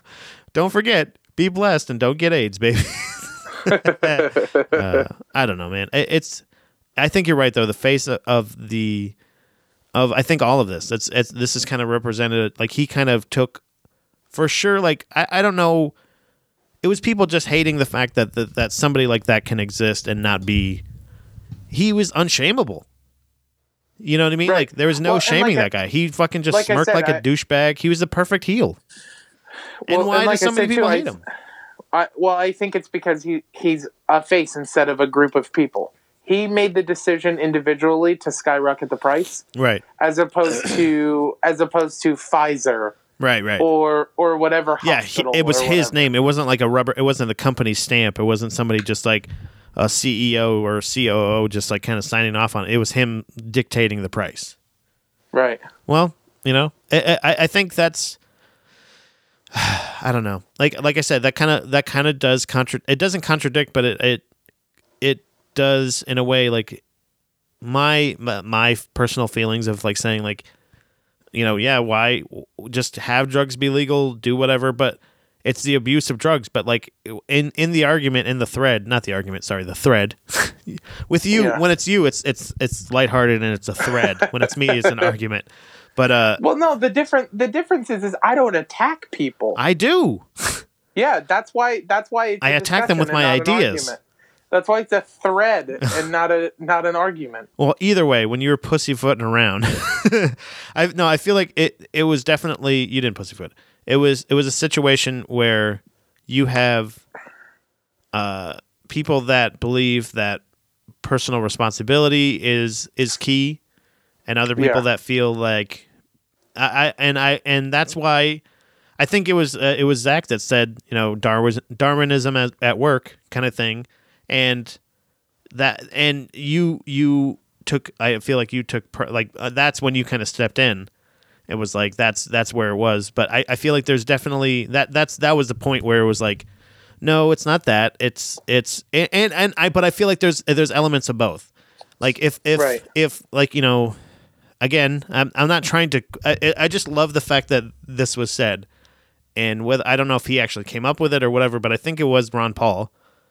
That was like if heroin was legal, would you do it or something like that? Like if they made heroin legal, I can't remember what it was. I feel like I heard that third hand from somebody. Maybe it was somebody just saying. Well, I think something people need to recognize is how dramatically different heroin would be if it was legal. Right. Heroin, if provided by a company, would. I think they just mean like decriminalized. I don't think they mean like it was like through a company. Okay, well, I mean, yeah, if you decriminalize it, that's a totally different thing. But if it goes the route of, like, marijuana, where it is, like, state and federally, at least state, like, ran. Yeah. It would be so much better because a majority of people who die of heroin overdoses do not die as a result of the heroin overdose, of the heroin itself. They die as a result of everything else that's in the heroin. Right. There was a study done in the UK where they took, I want to say 100. It was either 100 or I think it was 100. They took 100 heroin addicts and gave them medical grade heroin. Right. And they gave Oxycodone. they gave them like actual injectable heroin. Right. So that it was still like all the right sensations are being hit. So they give them medical grade heroin, which if you had like a medical grade heroin, first of all, it would just, the only side effects of heroin on its own is constipation and nausea. Hey, speaking of, I got the reverse going on. I'll be right back. Hold on one sec. I'll be right back in like a minute or two. Okay. All right, see you. Hold on. You should just take it with. Welcome back, Mr. Pooper. Oh boy, that was an emergency. All right, so you're saying synthetic heroin? Right. So there's a study done in the UK where they gave heroin addicts medical grade heroin, and Operation Cruel Trick. Well, so what happened is the people that they gave heroin to actually ended up, and I believe I can find this research if necessary, but the way I at least recall it is they were homeless as well, and within a year, not only had they become more functioning people, but they actually all got jobs. Like I think 95 of them or 90 of them kept their jobs after being taken off of the medical grade heroin. Yeah. And like 70 of them were clean. I hear ayahuasca has pretty good results. Also mushrooms. Yeah, we get it, Pat. What do you mean you get it? I'm just saying there's other remedies. You can get off. Old Pat Holmes over here. I'm telling you, if you just do some mushrooms, it's going to be great. You're going to love it. Yeah, you're going to love it. That's my Men's Warehouse. You're going to love it. I guarantee You're going to love the way you shroom. Your voice crackled at that exact time. That was perfect. So the thing I wanted to talk about, and we can make this kind of quick here because we're getting close to time. Buddha Boy's Choice. Buddha Boy's Choice. Buddha Boy's Choice. Buddha Boy's Choice. Buddha Boy's Choice. Buddha Boy's Choice. Buddha Boy's Choice. Buddha Boy's Choice. Buddha Boy's Choice. Buddha Boy's Choice. Buddha Boy's Choice. Buddha Boy's Choice. Buddha Boy's Choice. I wanted to talk about the actual president's State of the Union address. Oh, okay. Yeah, good, because I didn't watch it. Okay, cool. So what happened is, as would be expected with Donald Trump, a lot of embellishing, and as could be respected from the Democratic Party, a lot of pettiness. So both sides. So this was maybe the most applause I've ever heard in a State of the Union. Speaking only partially hyperbolically, it was like 80 minutes long, and there was roughly like 40 minutes of talking. He was, I think I read somewhere he averaged an applause break like once every 2 3/4 minutes or something like that. But people were complaining about Republicans being unprofessional. Some left before the speech ended. Others were caught playing on their phones. None of them really talked or none of them really clapped for anything he had to say. Yeah, but I remember, wasn't it like Obama's first State of the Union, like somebody like screamed out lies? You're a liar or something like that? Listen, this is one thing, if you haven't realized this about American politics so far, is whatever political party is currently in power forgets the way they behaved when they weren't. Every single goddamn time. And every political party that doesn't have the power forgets what happened when they did have power. Right. They forget. They're like, why would you call Trump a liar? We would never say anything like that. Yeah. And they're like, you called Obama a Satan. Yeah. Today I had a conversation with somebody where I referred to it as goldfish brain, where every 4 years you just forget what happened the last 40 years. And that's fucking America. It's almost coming down to like weekly now. It's like they have golden, like they just forget. Like I said, I honestly, I don't know what the next fucking hot topic's going to be, but it's going to be fucking crazy. Right. You know what I mean? Like, if this goddamn president ever gets actually impeached, I don't know what the fuck the world's gonna do.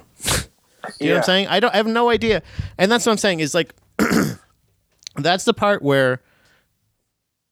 What? Yeah. Tom said my poop stinks.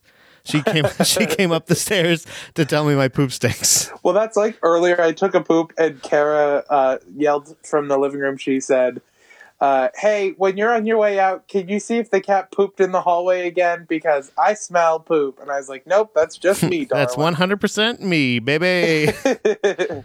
Your knight in pooping armor.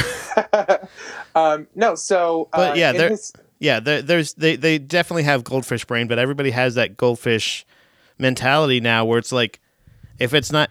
Like everybody's talking about, it's really cool too because it's kind of stayed out of my any kind of feeds that I've had. I feel like I haven't seen anybody really giving their take on the State of the Union or video. I'm the same way. No one's really been talking about it. And that was the part. Surprised. That was another part of my free speech thing that I was thinking of. Was it kind of pertains to this? Is I'm glad you brought it up because it's kind of the same. It's my other argument. Is you can have the vote technique or literally don't react to them whatsoever. All they want is a reaction. It's the same thing as Donald Trump. Do not react to him whatsoever. Work as hard as you can against him, legally, signing petitions, protesting if you want to, yeah, for sure. But if he says something, don't just act like you don't hear it. What's the thing that a child reacts to the most that's trying to get the most, like that's screaming and fucking, if you just ignore the tantrum, a lot of times they realize what an asshole they're being. You know what I'm saying? Just let them, just hold a mirror up to it. Just don't do anything. And I feel like this is the same way with people screaming terrible shit down the street. Same thing with the president. If you don't clap, you don't have to clap. That's the thing is your inaction was a positive effect. What do you know? Yeah. Do you know what I mean? Yeah, absolutely. Because that's what truly gets to them. They're getting criticized for being silent, not screaming out, not saying you suck, but just ignoring them. Yeah, right. And like that's what's crazy to me is like I think for somebody you're not a fan of, that is the most professional reaction. Yeah, it's 100% nonviolent protest. Is to just listen. Right. So there are some things where before I start talking about the bad things about Trump, there are some good things that I do want to discuss. Both sides that he's done recently. Yeah. His approach to solar panel production, which people thought was going to just kill the solar industry in the United States, is actually it's bringing solar panel production to the United States. So there's an aspect of my brain that says that's awesome, bringing more jobs to the United States, having the production here, very cool. What I would like to see moving forward is some sort of government incentive for investing in solar panels, especially U.S.-produced solar panels. Yeah. Like a tax credit or something. I mean, they give tax credits for other bullshit. It would be cool if they gave something for efficiency's sake and for production's sake. But because of how Trump pushes coal, it's not going to happen. Right. But I will say that's an awesome step. It's very good. Cool. So in his State of the Union, he, I don't want to say lied, but there were a lot of mistruths. Right. Shocked. Who would have thought? So one of them was, since the election, we've created, this is a quote, since the election, we have created 2.4 million new jobs, including 200,000 new jobs in manufacturing alone. So that's kind of, again, it's like a partial truth. Right. The 2.4 million jobs includes November from the time he was elected until this month. So that he couldn't have been. There's a portion of Obama's presidency in there that he's taking credit for. Jesus Christ! Sorry, are you making ice cream?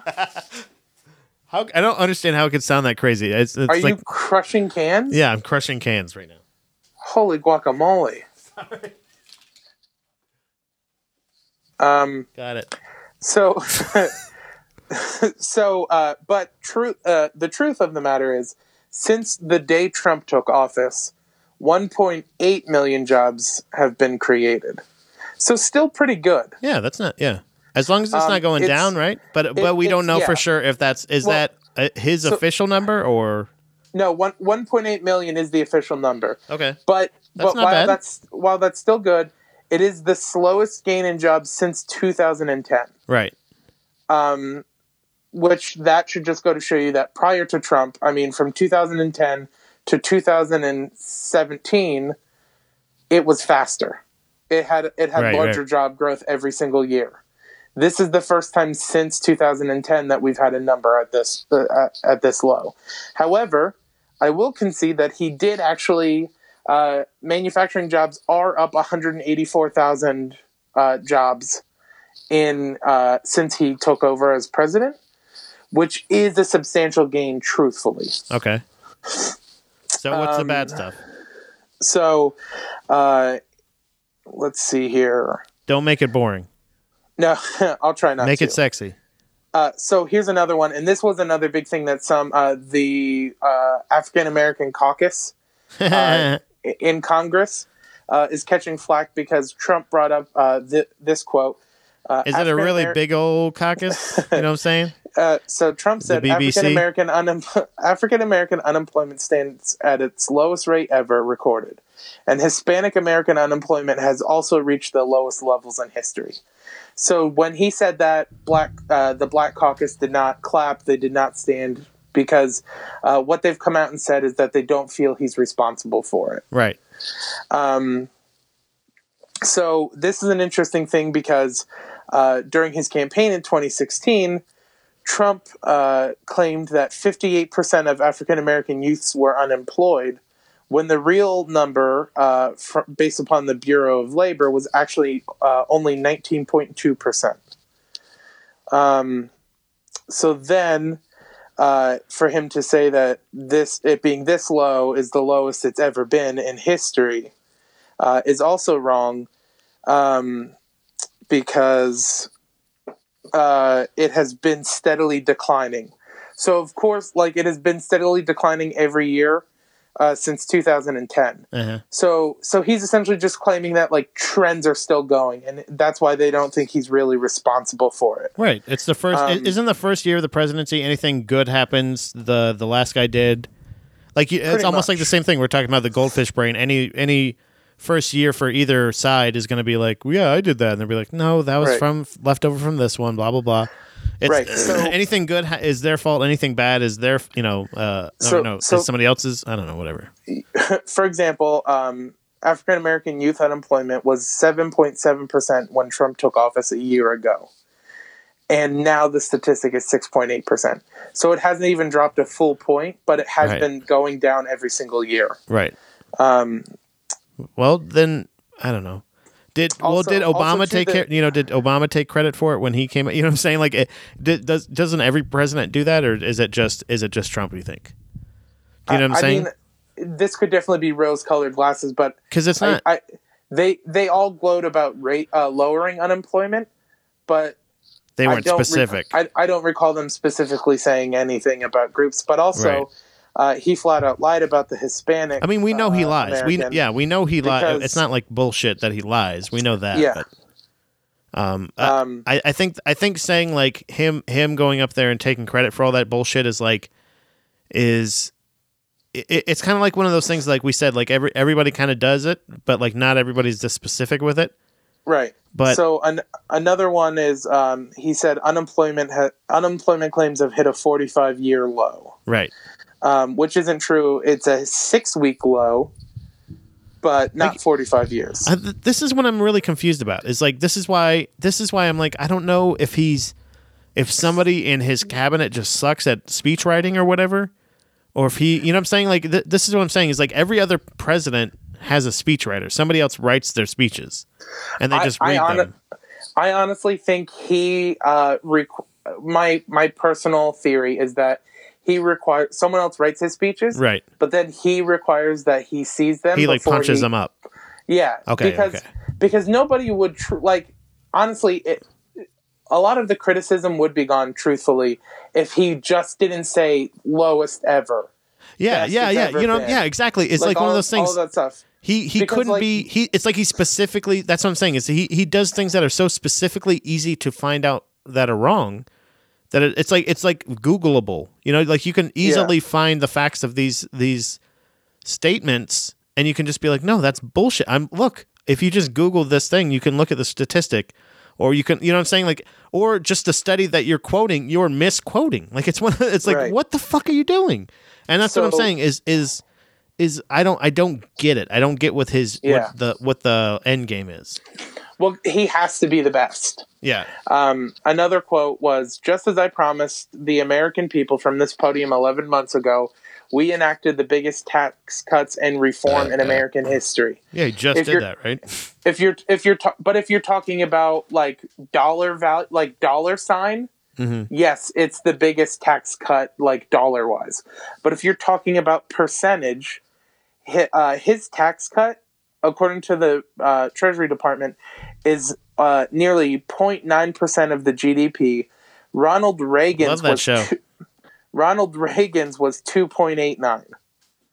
So Ronald Reagan blew this tax cut out of the water. Yeah, he did. Slut. So he's a liar. but he's like just a liar. Like, you know what I mean? Like it's like one of those things like, yes, the unemployment rate is down, but it's not the lowest it's ever been, or the tax rate, blah blah blah. You know what I mean? Like, what the fuck? Honestly, what it kind of reminds me of is in Himium, How I Met Your Mother. Yeah, in Himium. Yeah. It reminds me of. Do you remember the episode where Barney is moving all of his stuff out of his mom's house? Right. That was classic. And they find like the Frank Aaron baseball and the letters from like the Attorney General and the Postmaster General and Bob Barker and all that stuff. That's what it reminds me of. I really think it sometimes seems like Donald Trump just sits in his, like, I imagine the way it seems sometimes is that he just sits in the Oval Office in the morning and goes, tell me what I did that's great. and just people come in and are like, well, this is this, and they have to like, and they're just scrambling for things, and he's just like, all right, well, just pick the 5 best ones, and then write them, put them in a speech, and then put like some really cool, like, it's almost like on a recent episode of GDP that'll be coming out probably next week. I think with Kirk, I said we wanted to do Mad Libs, but like with curse words for his jokes, just like how funny it would be for Kirk Griffiths just to fucking curse like crazy, but like give it to either me or Alan Massenberg, and we can just fucking punch it up, like just by putting, like, I was walking down the fucking street and this bitch walked up to me, she started shaking her pussy in my face, you know, like just going crazy and just making Kirk say the craziest things, but like there's like, but it would be like that kind of thing, but he's doing Mad Libs with like, put best ever, put like the biggest ever, or he just adds that like in gold Sharpie, you know, like, okay, so unemployment is at its lowest rate, like, you know, maybe that's how they worded it, and he's like, is the lowest it's ever been since in any presidency ever, and it's like, well, it's been the lowest in 7 years, you know what I mean, or something like that, and really, again, none of these things necessarily you're directly involved with, like you've directly responsible in 1 year, you know? Yeah. Like you would have to say, if you're getting the stats from what would be the year before, it just, you didn't make it so drastically worse, or maybe you did, maybe they'd be super lower. That would be great too. What would their number be if Hillary Clinton was in office? Can we do like a hypothetical, like a fantasy politician draft? Well, and that's one of the things too that makes it so complicated is one thing all presidents do is they all do take credit for like the stock market performance. Yeah. when ultimately the stock market is not very much affected by the president. to an extent it is, especially with like the tax cuts and stuff. But it's still like, today it dropped a whole percent. Last night he was bragging about how it's been going up and up and up, and today it dropped an entire percent. Yeah. And that is honestly just likely, a result of him being on the TV last night talking about how great it was. And everybody's like, well, if he's saying that the stock market's great, we want to get out of it. And it's like, well, God damn it. No. Yeah. So I guess what are your thoughts? Like, what's the true state of the boys and our union right now? I honestly, I think we're just going to have to ride this one out. I don't think he's going to get impeached. Yeah, the longer it gets, the more I feel like, not that like it's losing steam, but it's just kind of like one of those things of like, realistically, I've heard so many scenarios, but I feel like these are the same people that gave those scenarios that were like, statistically, Trump would have to do this and this and this and this to win, and blah blah blah, and that's never happened, and blah blah blah. Well, and not like in a situation where he can defy all odds. It's like one of those situations where it's so unprecedented, no one has ever seen something this crazy before. So, right, and what I think a lot of people aren't considering as well is like the opposite of Obama. Trump inherited, honestly, a pretty good United States. Right. Like, Obama wasn't the best president ever. He will definitely be looked at more favorably for two reasons. One, because he was the first black president, and two, because he was followed by Trump. Right. But like, there were a lot of issues. He deported more people than any other president ever. The drone strikes and all that stuff were really legalized gay marriage to like his last term, his second term. He did it. He made sure to do the same. Like, it was weird. Like, he did those weird politician-y moves, like where he's like, I'm not going to approve gay marriage until my second term, so I know I'm already reelected. Like the drone strikes. It's. But hey, he was also he was president during when Osama bin Laden got killed. Right. Which is another thing that he really probably shouldn't get credit for. Right. It wasn't he did was say, yeah, go for it. Yeah. Do it. But so like but Obama inherited a really, really messed up presidency. We had just had an economic collapse. The war. We were still in a war that he got us mostly out of. Housing bubble.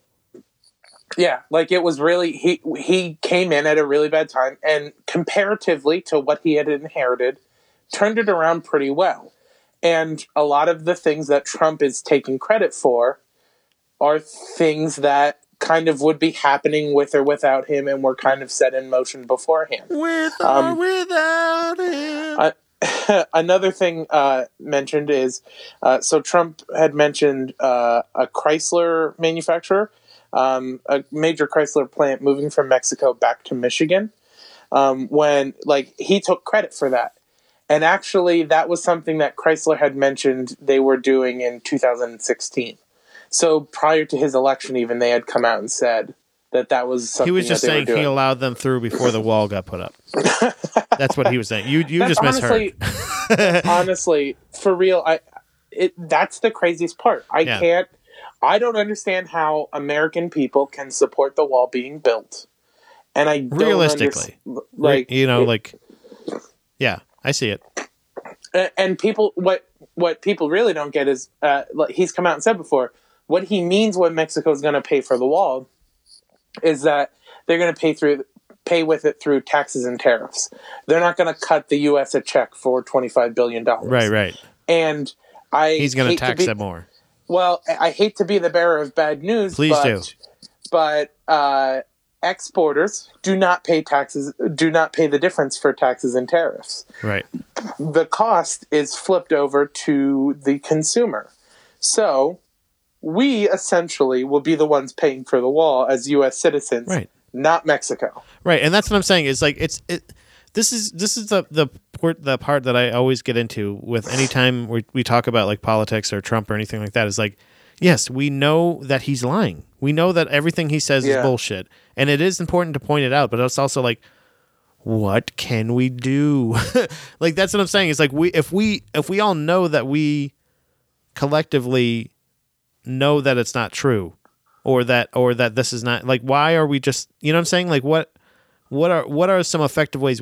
How can we help again, Chris, tell them, how can we help? But not just call your senators and blah, blah, blah, but really, what can people educate themselves on to help them to be more politically responsible? To be more politically responsible. If you truly do want to be more politically responsible, or politically moral, like be politically truth, because that's the thing is if you truly feel, that's what I'm saying is I don't know how many people truly feel. I've said it a million times. Truly believe with everything that he says. I think for everybody, they may support him, maybe like die hard support him, but not agree with him on everything.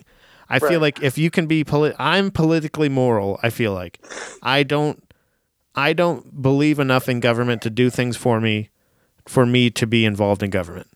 I feel like in my day-to-day, it matters so little to me. I'm so low maintenance in that way that I feel like I'm not going to fight for rights because I don't feel like any of my rights are being intruded on. Right. I honestly think the biggest way that you can do that, that you can be more politically sound or understanding political truth is nobody's going to do it, but it requires more independent research. Yeah. Unfortunately, we live in a time where the media has become a snake eating its own tail. Mm-hmm. Because sometimes fake news is put out there, possibly intentionally, to discredit news sources. Other times, that's one thing that's crazy is like if you look at Fox News it was a really good example in Fox News of when it was discussed about Trump potentially trying to fire Mueller back in August. Fox News, literally, it's not an exaggeration. They were talking about how that was fake news and there's no proof and all this stuff. They cut to commercial. They come back and they go, "We've recently heard from a source that there may be some truth to Trump wanting to fire Mueller, but like, why is that a big deal? It's part of his job. If he wants to do it, he can do it. But we'll talk more about that tomorrow." So like that approach to things is like, no, admit you were wrong. Right. We as people, what we need to do is we need to start holding people accountable. Well, we need to hold people accountable. We need to start looking at what people are saying and comparing it to what's actually happening.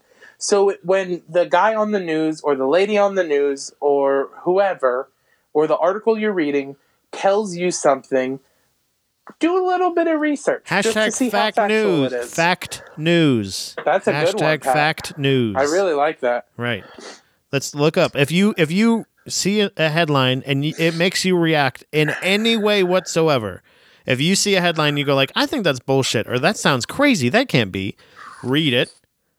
When you read it, go like, okay, so who did they say said this? And then you can research that person. It's very simple. Just Googling names, clicking things, go read about them from different websites. If it's numbers, if it's like government numbers, like all of the stuff I was talking about today about Trump lying, that's all things you can go and look up on your own. Just the numbers, not what he said or anything like that. You can actually just go look at those numbers. Right. And, you can literally, that's what I'm saying is if that's what the situation is going to be, and we literally, I know Jimmy Kimmel just recently had a joke video on his on the show.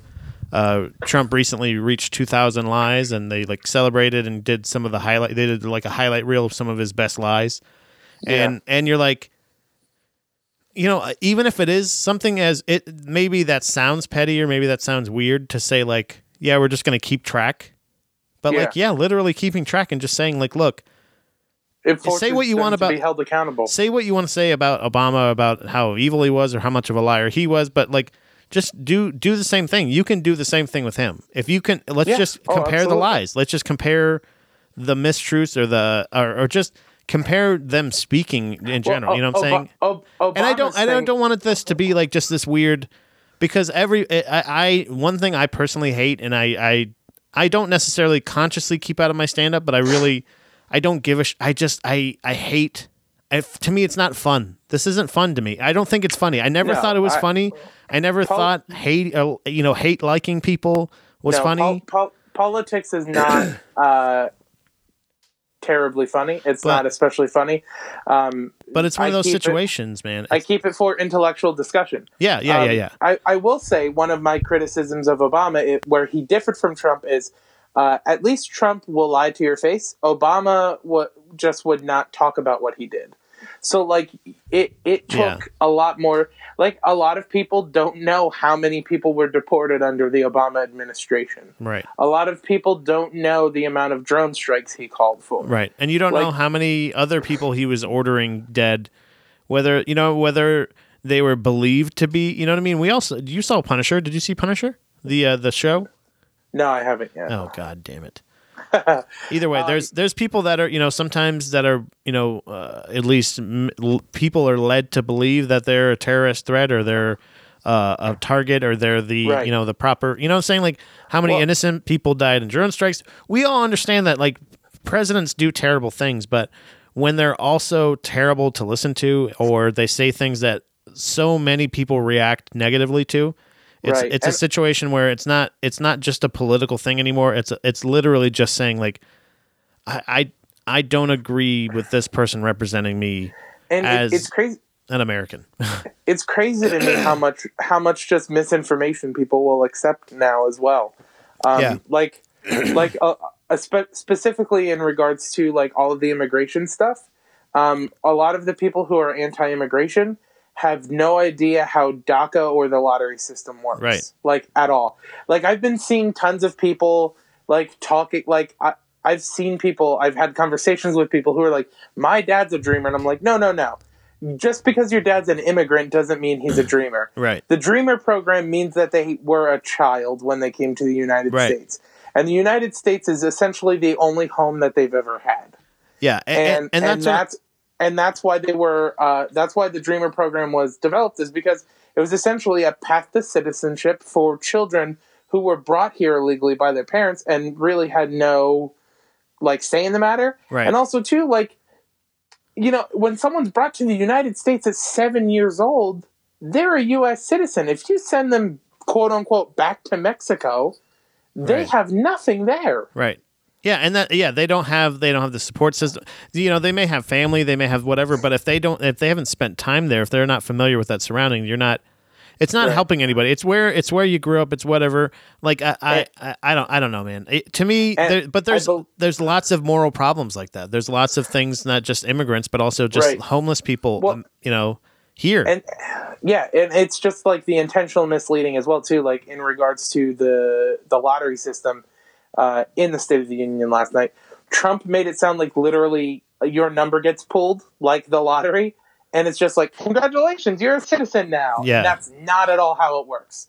And there is already extreme vetting that happens and crazy background checks that go on. Right. The average, I think, is like a 3 to 6 year wait after you quote unquote win the lottery until you get your citizenship.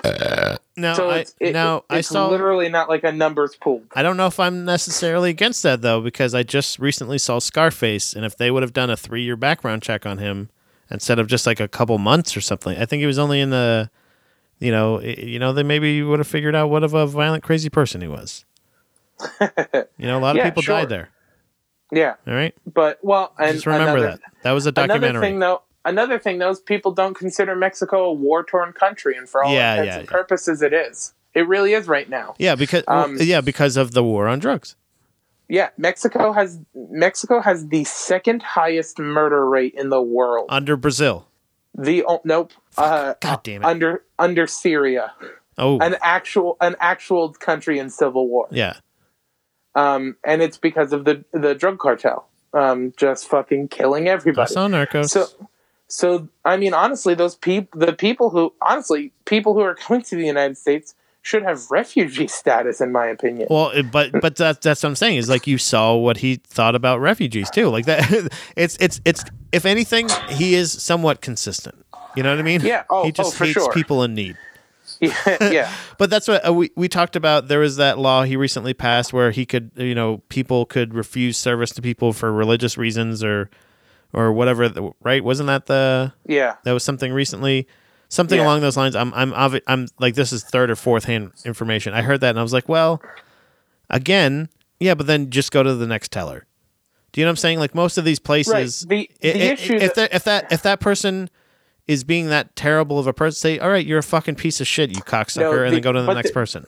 But the issue with that is we are inching closer and closer to a theocracy, Yes. which is something that we do not want. Right. Because people like Jeff Sessions and is that like a, what is that? Is that like a religious, like a government ran based upon religion? Right. And that's what I'm saying. It's like you have that, but you don't have. Truthfully, I want to find that quote. No, go ahead. I just want to find that quote because I think it was the scariest thing he said last night. But there was a situation. There's you see how many fucking memes people share. It for me, for some reason, I still have yet to unfollow the band Cake on Facebook. But Jesus Christ, they're like the most. They post 4 or 5 times at least, like it feels like an hour, all like saying like, oh, it's like a fucking headline that says like, turns out, it's like some really small, like little part of news that they make this huge headline about. And then it's just like, see, so do you think this is still great? You think, explain his casual approach and blah, blah, blah, like all this bullshit over and over again. I don't know why I don't follow it. But like there was one of those memes that said like, there are 500,000 churches. I don't know what the actual stats were, but there's this many churches in America that are go untaxed or whatever, tax exempt. And then there's 200,000 or whatever homeless people. Why is that? Like, how could they be helped? Like, it's one of those things like, okay, so how about we make it a rule? Like, you get this terribly hateful religious thing, but all these religious things are all these people they have to stay open. Yeah. They have to stay open and they have to let everybody in that wants to come in at all times of the day. Like, that's all right. Then there you go. You get your hateful thing. We get a charitable thing. Yeah. So the exact quote was, in America, we know that faith and family, not government and bureaucracy, are the center of the American life. The motto is, in God we trust. Now, what is bananas to me about that is... I thought you were still quoting him. I was like, wait, what? No. What did he say? Something about bananas? In God we trust was not added to money as quote-unquote an American motto until the 50s. Okay, so... American motto. American motto. So, like... So the reason I say we're continuing to move closer and closer to a theocracy is the Republicans who keep getting voted in, the Republicans who are in power, are ones who aren't just conservative but have strong. Their conservatism comes from their strong religious morals. Right. And then you have people like Jeff Sessions, like the Vice President Mike Pence, who are religious beyond belief to some extent. And then you have other members of the religious right or quote-unquote middle who were supporting people like Roy Moore in Alabama because it was better to vote a Republican pedophile than a Democrat. Yeah, but this is what I'm talking about, though, is most of America doesn't agree with this. Most of America doesn't agree with it, and then I think more and more people are realizing how crazy this is sounding, and I think more and more people are becoming rationalized instead of irrationalized. I would hope so.